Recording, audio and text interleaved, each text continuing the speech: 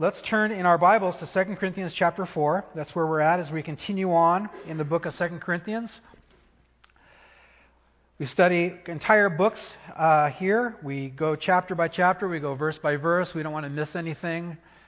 Jesus said in the volume of the book, it's written of me. And so we don't want to skip over any parts at all. On Wednesday nights, we just started the book of Isaiah. Last week did Isaiah chapters 1 to 3. And so we invite you out to that. Also, the first Wednesday of each month is going to be a night of prayer and worship, kind of a body ministry night where people can share scriptures. If they have a word from the Lord, they can share that. And so we're going to be doing that regularly the first Wednesday of each month. So just to fill you in on those things. So let me read 2 Corinthians chapter 4, verses 1 to 12 is where we are at. I'll read that. We'll have a word of prayer, and then we'll dive in. Therefore, since we have this ministry, as we have received mercy, we do not lose heart. But we have renounced the hidden things of shame, not walking in craftiness, nor handling the word of God deceitfully, but by manifestation of the truth, commending ourselves to every man's conscience in the sight of God. But even if our gospel is veiled, it is veiled to those who are perishing, whose minds the God of this age has blinded, who do not believe, lest the light of the gospel of the glory of Christ, who is the image of God, should shine on them. For we do not preach ourselves, but Christ Jesus the Lord, and ourselves your servants for Jesus' sake. For it is God who commanded light to shine out of the darkness, who has shown in our hearts to give the light of the knowledge of the glory of God in the face of Jesus Christ. But we have this treasure in earthen vessels, that the excellence of the power may be of God and not of us. We are hard pressed on every side, yet not crushed. We are perplexed, but not in despair. Persecuted, but not forsaken. Struck down, but not destroyed. Always carrying about in the body the dying of the Lord Jesus, that the life of Jesus also may be manifested in our body. For we who live are always delivered to death for Jesus' sake, that the life of Jesus also may be manifested in our mortal flesh. So then, death is working in us, but life in you. Let's pray together. Father, thank you for your word. We ask, God, that you, by your Holy Spirit, would illuminate it to our hearts, that you would take the application and the understanding far beyond what I can bring out, Lord, but you would speak to us individually, that as we read and consider, as we set our minds and our hearts aside for this time, Lord, that you would be the great teacher in the room, Lord, and you would be the one helping us to make application and to follow through. And so we commit it to you, Lord. Thank you. We pray for our ladies that are at the retreat. Bless them as they are still enjoying the time together right now. Bless them as they come home. And thank you, Lord. In Jesus' name, amen. I almost prayed also and helped the dads get the houses clean, but I decided to hold off on that. I remember those days when the kids were little and mom was gone, and pizza and Taco Bell and ice cream all weekend. So good times. I've entitled this message, The Power of the Truth Keeps You Going. We remember that in the book of 2 Corinthians, it's a very autobiographical book. It's very revealing about the life of the Apostle Paul. He was the spiritual father to the church at Corinth, and he had spent 18 months with them establishing this church. He was their spiritual dad. We have written before us the books of 1 and 2 Corinthians, but we believe with a lot of good reason that there's actually 4 letters that were written to the church at Corinth.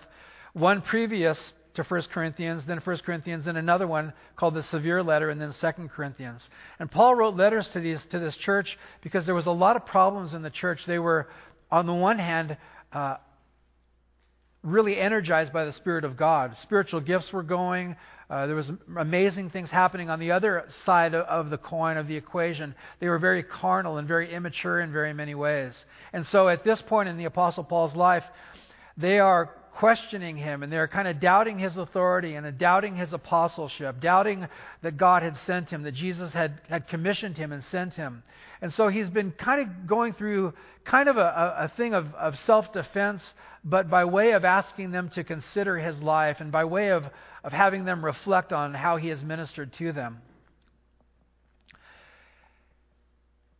When you're having to kind of battle in that way, and it's not a proactive attack as much as it is giving a reason why people let me say this, giving a reason for why the wrong things that people are thinking about you aren't true, if you've ever been in that situation, it's exhausting.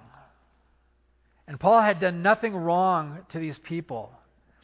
And yet he's having to answer their criticisms and answer their accusations and ask them to think it through again. Have I really been that way with you? And so I have entitled this, The Power of the Truth Keeps You Going, because he says in verse 1, therefore, since we have this ministry, as we have received mercy, we do not lose heart.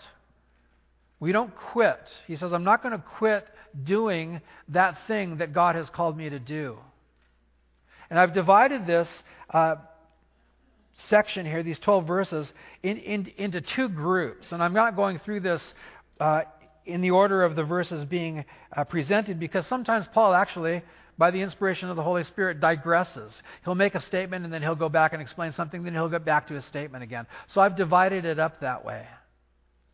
And he talks about those people that are causing him to be discouraged. He describes in general terms the character and the spiritual health or lack of health that these people were living in, and how their lack of understanding of the gospel and their lack of spiritual maturity and the spiritual blindness that they experienced was causing him to not only be disappointed, but maybe sometimes on the edge of discouragement, maybe thinking about quitting. I read a great quote from Charles Stanley last night. This is my paraphrase. I took what he said and I'm actually making it better.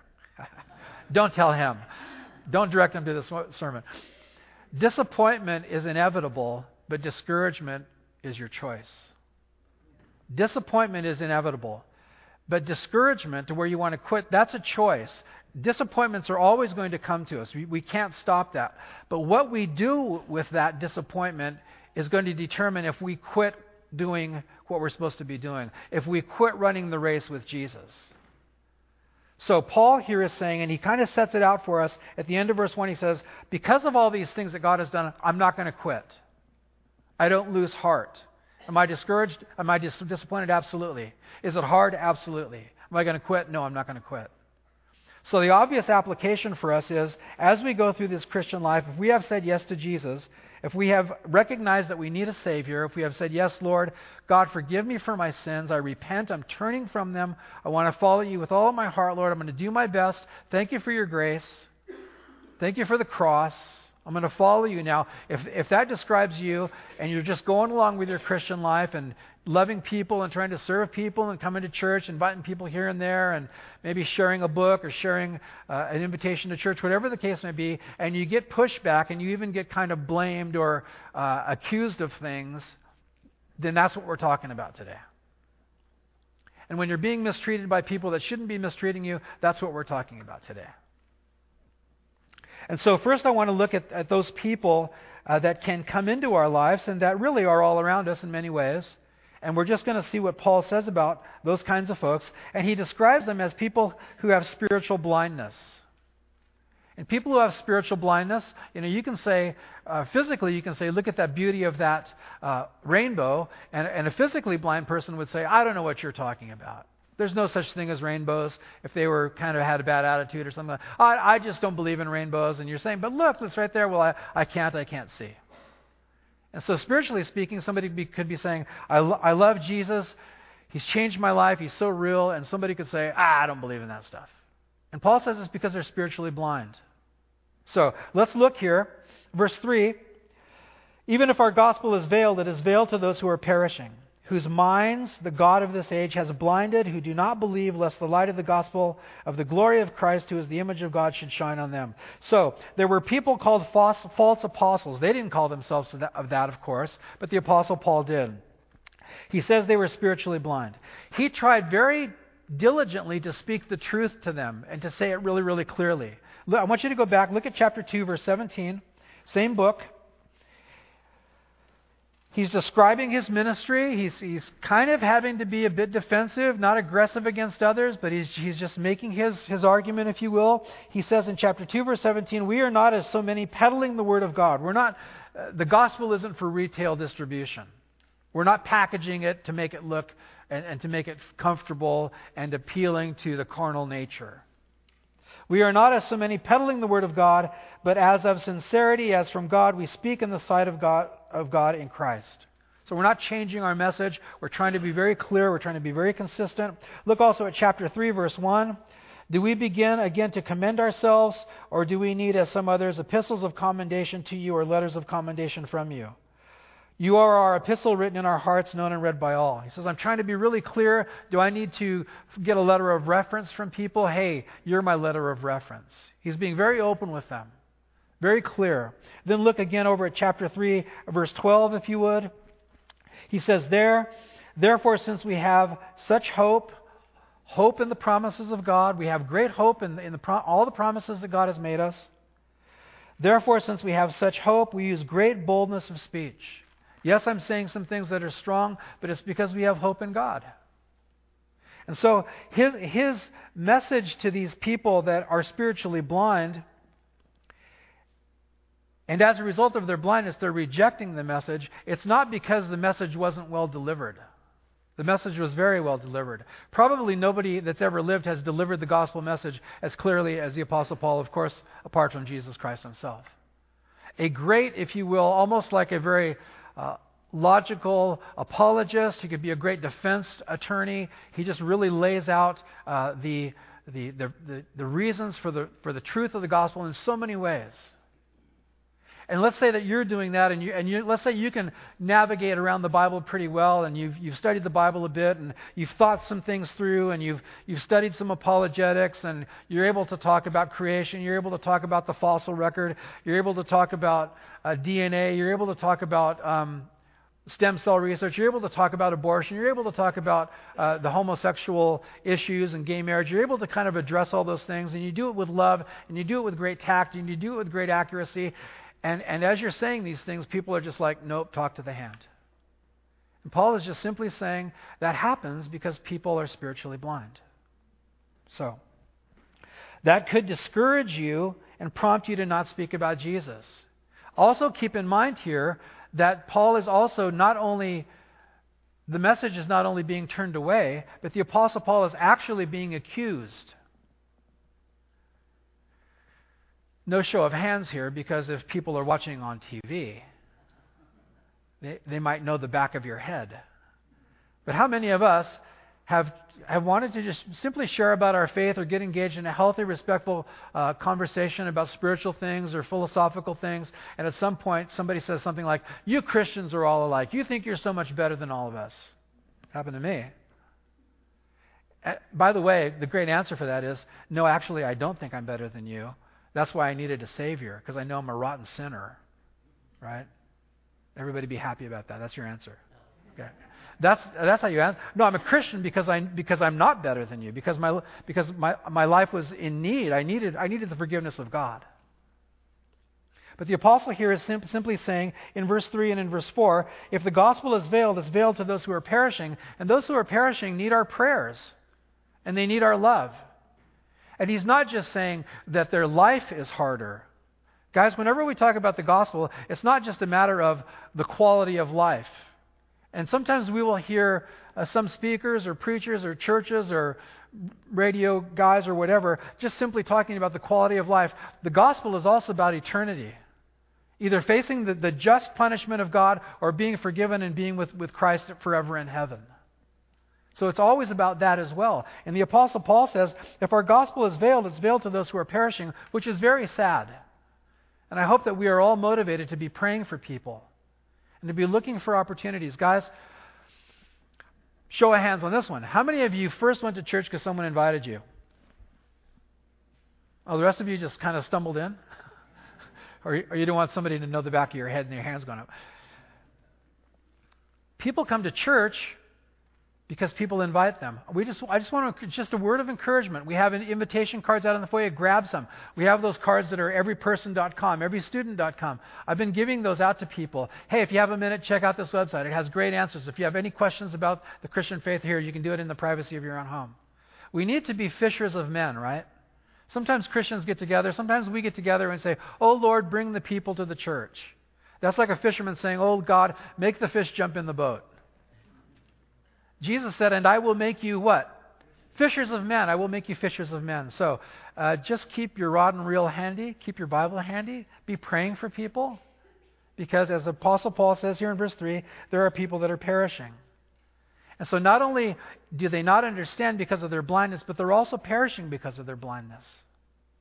And then sometimes, like with the Apostle Paul, they even turn and accuse you or defame you or saying you're doing this for this reason or that reason or something else. And that can be very discouraging. That can be very disheartening when you have a pure heart about it, when you really care for them. Verse 4, those who rejected Paul and the gospel message were blinded by Satan. Look at verse 4 again, whose minds the God of this age has blinded. The Apostle Paul talks about minds, the mental perceptions. The gospel appeals to the mind of man, and it also appeals to the conscience of man. And sometimes people will be moved more by their minds. Their minds will comprehend the gospel message, the self-evident truths of right and wrong and internal conviction and all those things kick in and begin to move the mind or move the conscience. Or the conscience is pricked and then the mind catches up with it. However that works, don't know. But Paul here says that people's minds are blinded, and that speaks of information. And that's why we need to be sharing the information of the Bible. Just want to encourage you guys to do that. I'm leading a life group on Monday night at my house, and it's kind of for 20-somethings. And we just started reading the book by Greg Laurie called Tell Someone. I just really want to encourage you to pick up that book. It's really easy to read. But that's what we're supposed to be doing. Tell someone. So if you need some reading material, you can pick it up on Amazon or whatever else. Really good book. Verse 4, because people are blinded. Their minds, there's a veil over their mind. Ephesians 2:2, look at your notes. Paul says about the Christians at Ephesus, he says, you used to live, this is how you used to live, when you followed the ways of this world and the ruler of the kingdom of the air, the spirit, in bold letters, who is now at work in those who are disobedient. Satan is at work. God is at work. Amen. God is at work, but Satan's at work too. And one of the ways that he does that is he makes people think the wrong thing. He makes people think the wrong thing about marriage and about family and about sexuality and about money. And it's your body. You can do whatever you want with it. And all kinds of things. How to raise children, how a government should be run, the value of human life. If somebody's old and kind of just really not useful anymore, we can discard them. Satan is at work in people's minds. Verse 4, look, it says right there, the God of this world, the God of this age has blinded them. They do not believe. And so the Apostle Paul is simply saying, when I get pushback, it's from people that are blind. And the Apostle Paul knew what that was like because he used to be blind. But the pushback is still hard.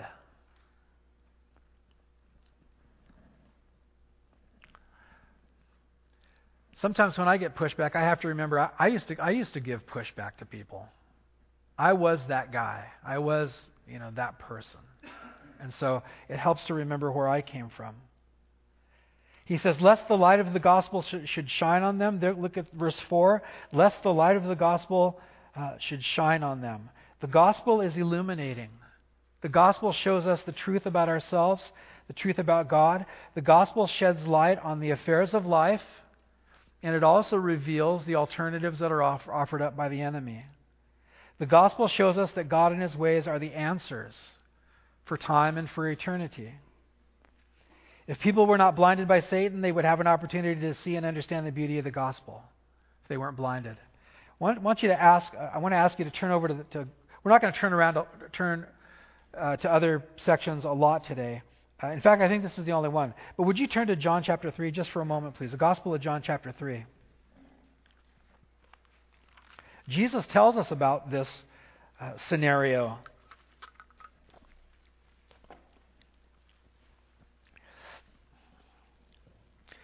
Verse 16, so familiar to us, but we're going to read down to verse 21. For God so loved the world that He gave His only begotten Son, that whoever believes in Him should not perish but have everlasting life. God is the initiator of salvation. God is the initiator of us having an opportunity to be right with Him. Verse 17, for God did not send His Son into the world to condemn the world, but that the world through Him might be saved. Jesus didn't come to condemn, to pronounce a guilty verdict, because the guilty verdict has already been pronounced. Prior to His incarnation, the guilty verdict over mankind had already been pronounced, and is still pronounced. Verse 18, he who believes in Him, in Jesus, is not condemned. That's how we escape the righteous judgment of God, by believing in Christ, our substitute, the one who paid for our sins if we will receive Him for that. He who believes in Him is not condemned, but he who does not believe is condemned already, because he has not believed in the name of the only begotten Son of God. So, tie 2 Corinthians into this. People are blinded, they don't understand the gospel, and they stand they're not in good standing with God. It doesn't mean that God doesn't love them, but they're not in good standing with God. The sentence has been pronounced, or the judgment has been pronounced, and the sentencing is pending. In a trial, the jury find that guy guilty, and the judge will say, okay, we'll come back in 1 week for sentencing. So the guy's guilty, but the acting out of the sentence is delayed. That's how mankind is right now. Guilty before God. Doesn't mean that God doesn't love them. He absolutely loves all mankind. But they're guilty before God, and the sentencing is pending till the day that they die, and then it's activated. So, verse 19, this is it. This is the condemnation. Why does this happen? Why do people actually eventually get judged? This is the condemnation. Light has come into the world, and men love darkness rather than light because their deeds were evil. Everyone practicing evil hates the light and does not come to the light, lest his deeds should be exposed. But he who does the truth comes to the light, that his deeds may be clearly seen that they have been done by God. Verse 19, men love darkness rather than light because their deeds were evil. Everyone practicing evil hates the light. You turn back to 2 Corinthians. Now, a couple of times in my life, I went into nightclubs. Shock of shocks. More than a couple of times. And they're never well lit. If they were well lit, half of the stuff that goes on in a nightclub wouldn't be happening because everybody would be seeing each other. All the little things and this and that and all this. The darkness was preferable because of the activity that was going on. Spiritually speaking, if you love darkness, that means that you hate light. Light is what the Apostle Paul is talking about here. Why are people blinded? Why do people not want to see the light? Because they love darkness. And somehow Satan is convincing them that this is the better thing to do. And so we need to move on here, but I just want to make this point. The people that are pushing back on you, especially right now, if you are really experiencing some people that are just like, I don't want to hear about Christ. I don't want to hear about God. I don't want to hear about your Christian faith. Don't bug me with this. In fact, you people are this and that and the other thing. If you're getting that, it's because there's some blindness going on in that person. And the Bible says, not you or me, but the Bible says, it's because they prefer darkness.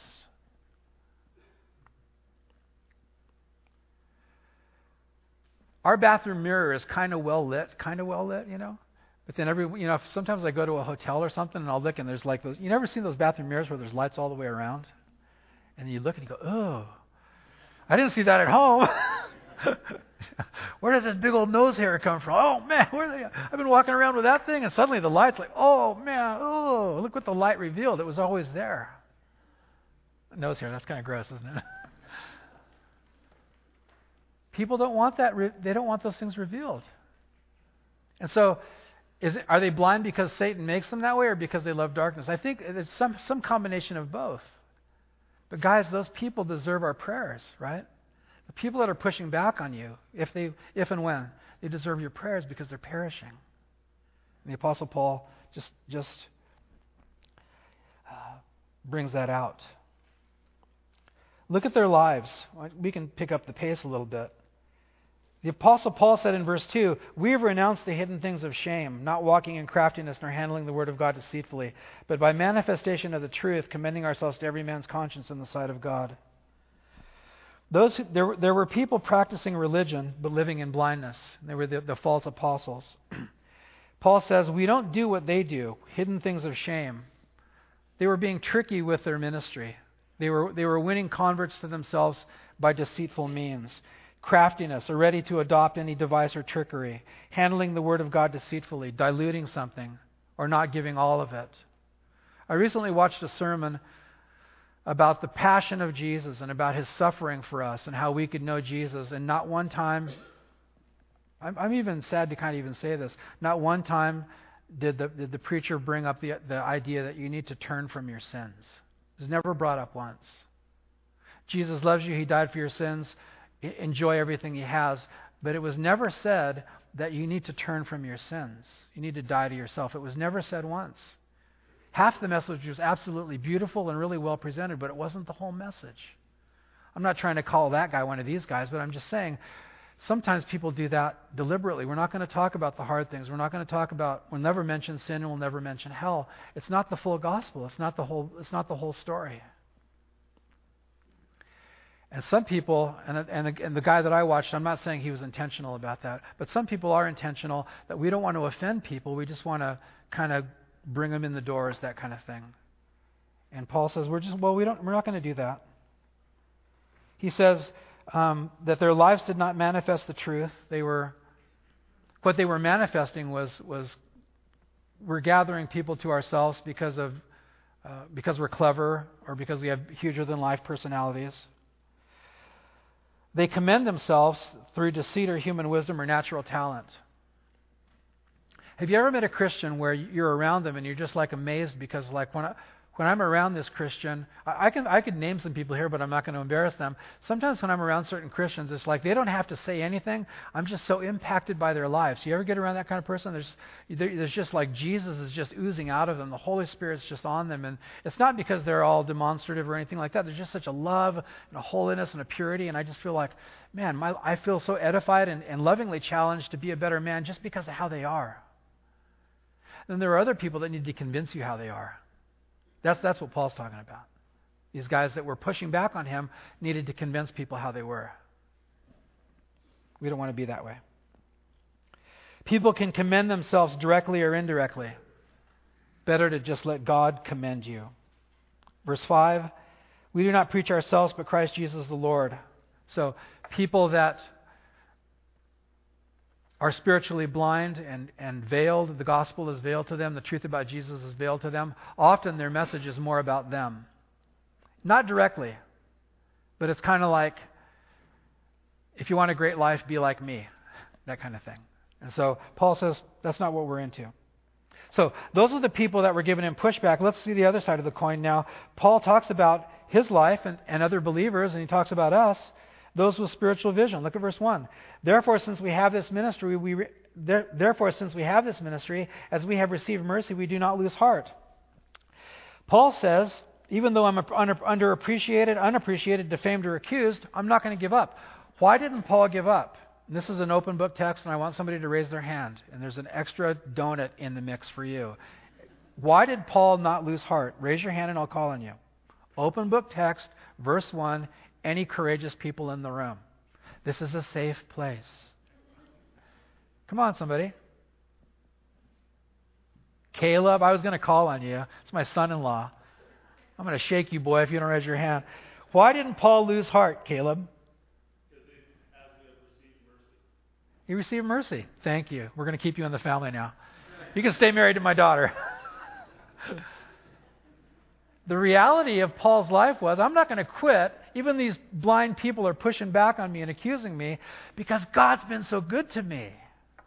Whatever they're doing is small compared to the mercy of God. Whatever they're doing is small compared to what God is doing in me and through me. Guys, that's the kind of Christian faith we need, amen? Where stuff's going to come, but Jesus is bigger than the stuff that's coming, but is that a reality to us?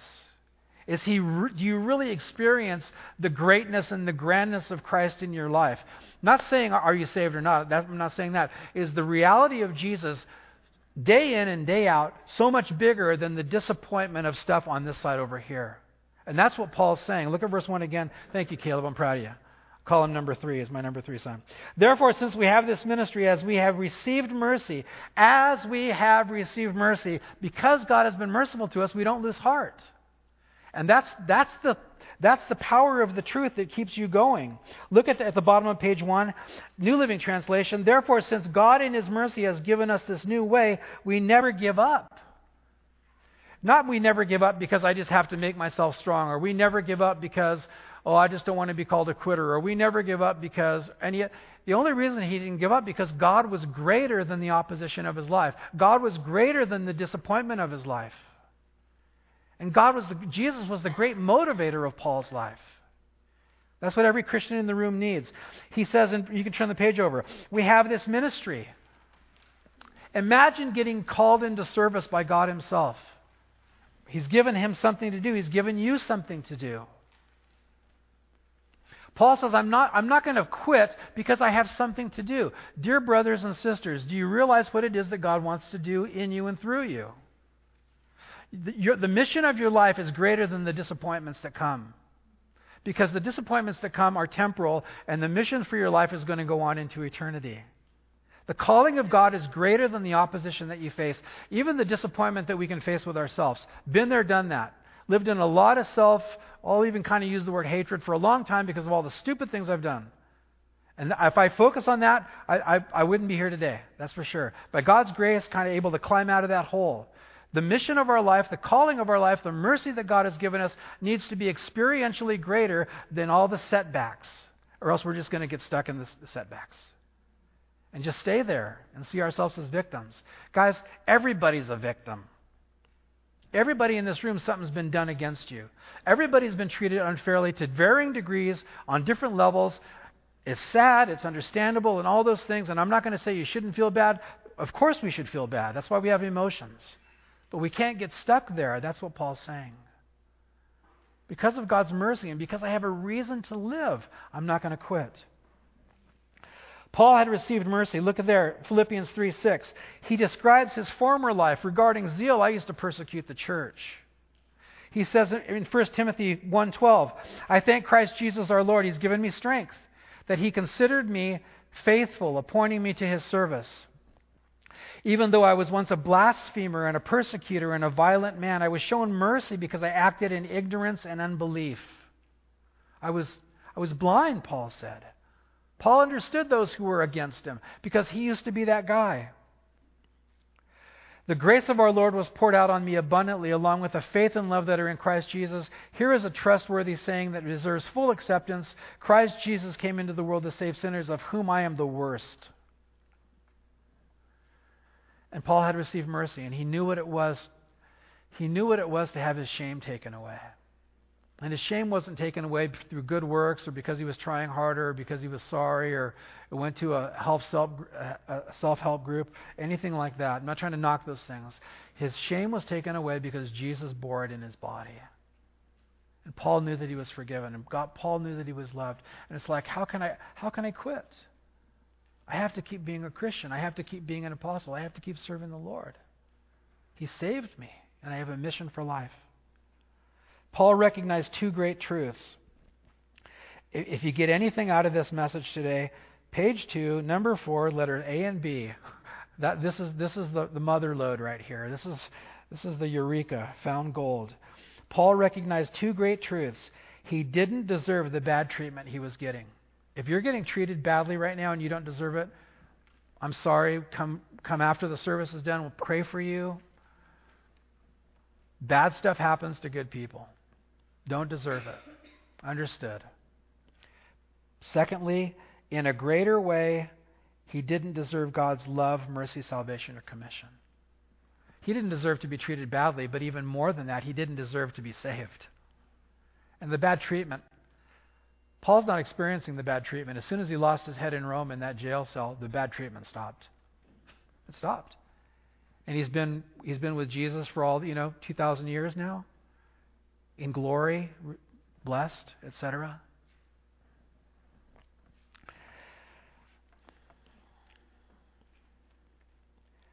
Verse 6, It is God who commanded light to shine out of the darkness, who has shown in our hearts to give the light of the knowledge of the glory of God in the face of Christ Jesus. Paul knew what it was like to walk in darkness. He understood that. He used to walk in darkness. He said, God who commanded light. Light doesn't have power to make itself shine. In Genesis chapter 1, and God said, let light be, and light was. Light is not a self-existing, self-perpetuating experience. The lights in this room don't get turned on unless we come in and turn them on. And the light in your heart, if you're a Christian today, you need to understand, and you need to be very happy about this. Put on that happy face right now. Come on, guys. You need to be very happy about this. God, everybody look at me for a second. If you're a Christian today, it's because God let you be one. And He called you. And He helped you understand that He helped you understand things that people around you, some of them, will never understand in this life. Some people in this life will never understand the sanctity of marriage, or what the physical body is for, or the sanctity of the unborn child, or heaven, or hell, or absolute truth. Some people that you know and that I know, they'll never understand it. Some people that you and I know will never wake up one day in their life and ever say, thank you, God, for this day. They'll never say that. And in our Christian life, sometimes, we know to thank God and all that, but maybe we're distracted and all. We have no idea what a blessing it is and a privilege it is to just be able to say, thank you, Lord, and really mean it. A majority of the human population on earth will never say that. They'll never know it. They'll never understand it. They'll never feel it. And if we can say it, it's because God has led us. Isn't that a blessing? Amen? It's tremendous, guys. It's tremendous. It's tremendous that God has shown His light in our hearts. And that's why we don't quit. He says it's shown in the glory of the face of Jesus Christ. To see Jesus is to see God. Look at your notes there. Hebrews chapter 1, verse 3. New Living Translation. The sun radiates God's glory and expresses the very character of God. Paul said, when we looked into the face of Christ, we saw God. Wow. So on this side of the equation, they don't like me. They think I'm weird. All this stuff, they think I'm self-righteous. And on this side, hallelujah! You know what I'm saying? Over here, hallelujah! It's like, I'm going to live for this over here. Sometimes these guys get to me, but I'm not going to quit because I've got all this over here. This little thing over here is so tiny. It's just, it gets to my humanity. They bug me. They're up. But I have this over here. I'm not going to quit. I'm not going to quit. Look what God has done. Look what He's doing. Look what He wants to do. He saved me. Christ died for me. Jesus was raised from the dead. My body's going to be raised out of the ground. I'm going to have an elevation sensation. I'm going to have a body suited for heaven. I'm going to live with my loved ones and my family and friends and all those who know Jesus. I'm not going to quit. I'm not going to quit. All of us in the room know people who have been among us who have quit, right? How many of you know of a Christian that have quit? I do. I know Christians. I think they were Christians. They had every indication that they were Christians, but the pastor was mean to them, or something didn't go right, or somebody did this or that or something, and they just allowed their hearts, I think, to get discouraged, and they quit. They let disappointment turn into discouragement. Disappointment is inevitable. Discouragement is a choice. And I'm not trying to just say snap your fingers and get over it. I'm not trying to say that. But we have to fight our way out of discouragement and fight our way away from discouragement. I understand that. But how do we do that? By just pulling ourselves up? No, by looking on Jesus. That's how we do it. The reality of the Christian life. Look at their lives. Look at the life of such a person. Verse 5, we don't preach ourselves, but Christ Jesus the Lord, and ourselves your servants for Jesus' sake. We don't need to talk about ourselves. We have a greater subject to talk about. Verses 7 to 12. Verse 7, we have this treasure in earthen vessels that the excellence of the power may be of God and not of us. Paul's opposition, they exalted themselves. But Paul called himself a clay pot. I'm just a clay pot. You're this and that and whatever, but I'm just a clay pot. Because the treasure is what matters, not the pot. The treasure is what matters. And when you look at the treasure, the pot is just that which holds the treasure. That's how he saw his life. In verses 8 and 9, he lists his suffering. They were extreme. His sufferings were extreme. And I know that some of you guys are suffering today. I know that because I talked to you. I know it's hard. I know that disappointment has maybe turned into discouragement, and you don't know if you can keep going on with certain things in life. I understand that. But Christ is greater than those things.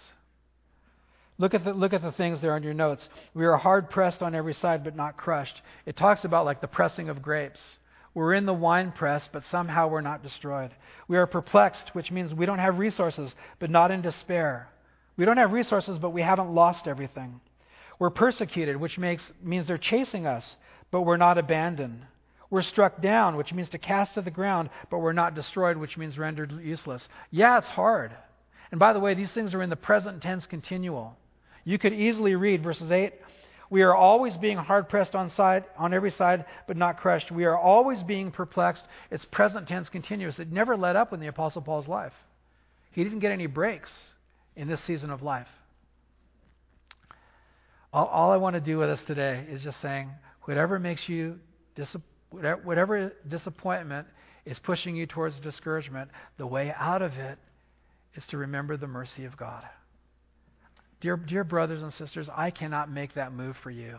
You have to get yourself there. You have to be like David in Psalm 45. David got up and looked in the mirror.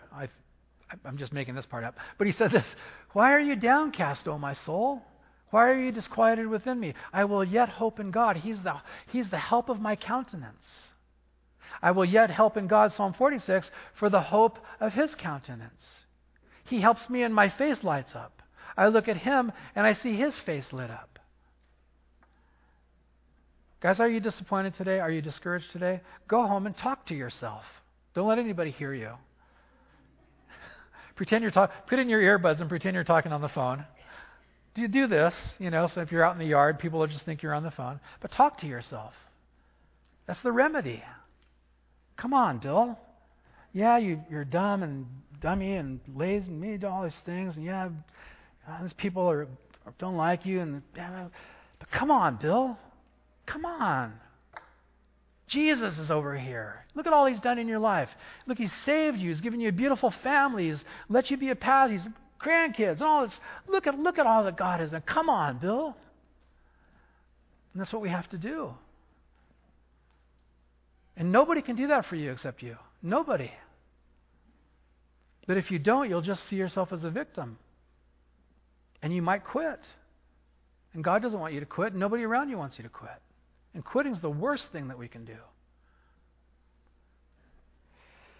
Verse 10 and 11. He says that we're always carrying about in the body the dying of the Lord Jesus, that the life of Jesus also may be manifested in our body.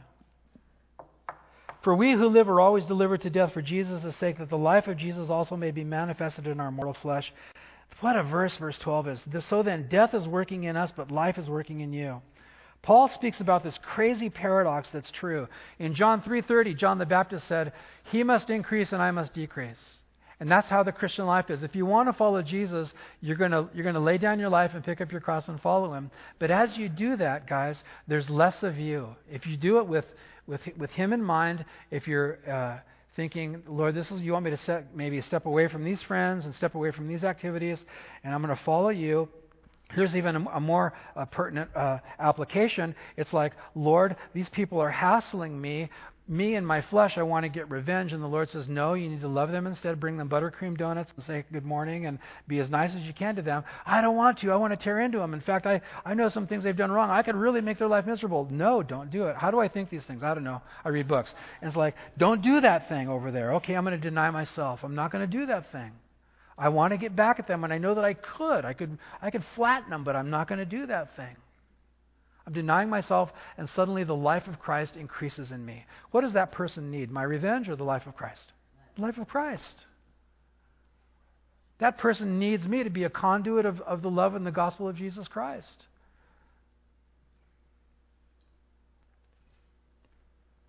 And even if nothing changes on them, it's changing in me. Amen? You guys with me? Look at verse 10 and 11. We're going to finish it. "Always carrying about in the body the dying of the Lord Jesus." Why? So I can be miserable? No. So that the life of Jesus also may be manifested in our body. Do you want more Jesus? Yes or no? Are you willing to suffer for it? Somehow that's the way that it comes. Sometimes it comes no other way. Verse 11, we who live are always being delivered to death for Jesus' sake, so that, notice the reason why, so that the life of Jesus also may be manifested in our mortal flesh. So then, death is working in us, but life in you. And Paul could say, and I'm going to summarize here if you have any questions, I hope you got them in. So then Paul could say, these people that disappoint me, these Corinthians, I'm their spiritual dad, and now they're questioning my apostles, they're accusing me, they're critical, all these things. Very disappointed. I almost want to be discouraged. But God is too good.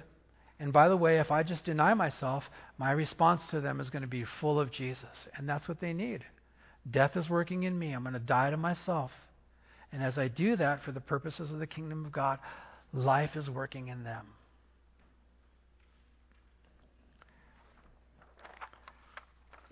I don't know how much I should say sometimes when I'm up here. My dear wife used to tell me, you need to not share so much. But I'm just telling you guys because I want you to just know that I feel it too. There have been times that I know I could bury someone with certain information. I know that. They could probably bury me too. And my heart's hard, and I'm angry, and I've been wronged, and I'm not going to put sugar in their gas tank, but you're out of my life. I have felt that way. I'm just being honest with you guys. I have felt that way, and I have been wrong. And as I pray for that person, sometimes I get so mad at God because He softens my heart. I start praying for that person because I know that I should, and I can't stay angry anymore. What are you doing to me? I want to stay mad. It's energizing, God. I want to be mad. And I can't stay mad, and He changes my heart, and I start liking Him. It's like, why are you messing with me? I'm being a little silly, but you guys get it, right? Death is working at me, and suddenly the life of Christ comes. And now when that person sees me, they don't have to go like this and shy away because I'm coming at them and shaking their hand. And now life can work in them. And now I don't want to quit anymore because they're not doing that thing that they used to do that disappointed me. This is the way of Jesus. This is the way of the gospel. Any questions? That means no. Let's stand together.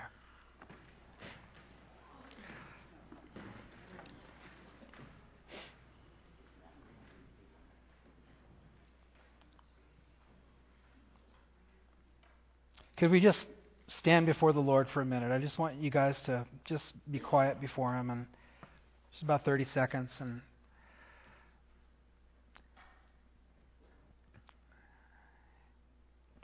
you know the things that disappoint you, and you know the things that make you feel like maybe it's not worth it. And let's just bring those things to the altar right now.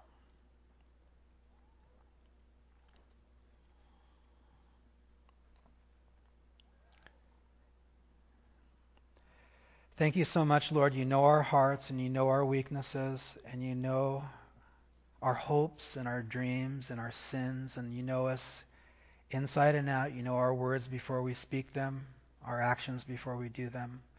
And we thank you so much, Jesus, for your love for us and the cross. And we thank you that you had mercy on us, and we thank you that you turned on the light in our hearts and in our minds to understand that we needed you. You're gracious to do that, and we love being your children.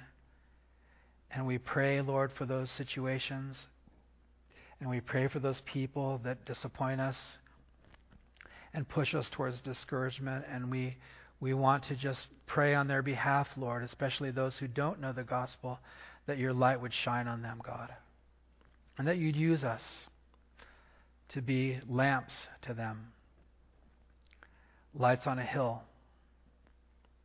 And so thank you, Lord. May our great motivation in life be you. May you be the greatest motivation for our life, Lord. You've been merciful to us, and you've given us a life to live. May we live it well for you, Lord. May you be glorified. Father, I thank you for this church, and I thank you for each person here. And I thank you so much, Lord, that you know every life and every family and every situation, and you are sufficient to make it all good. Thank you, Lord. Can we just say thank you together? Thank you, Lord. Pray in Jesus' name. Amen. Amen. God bless you guys.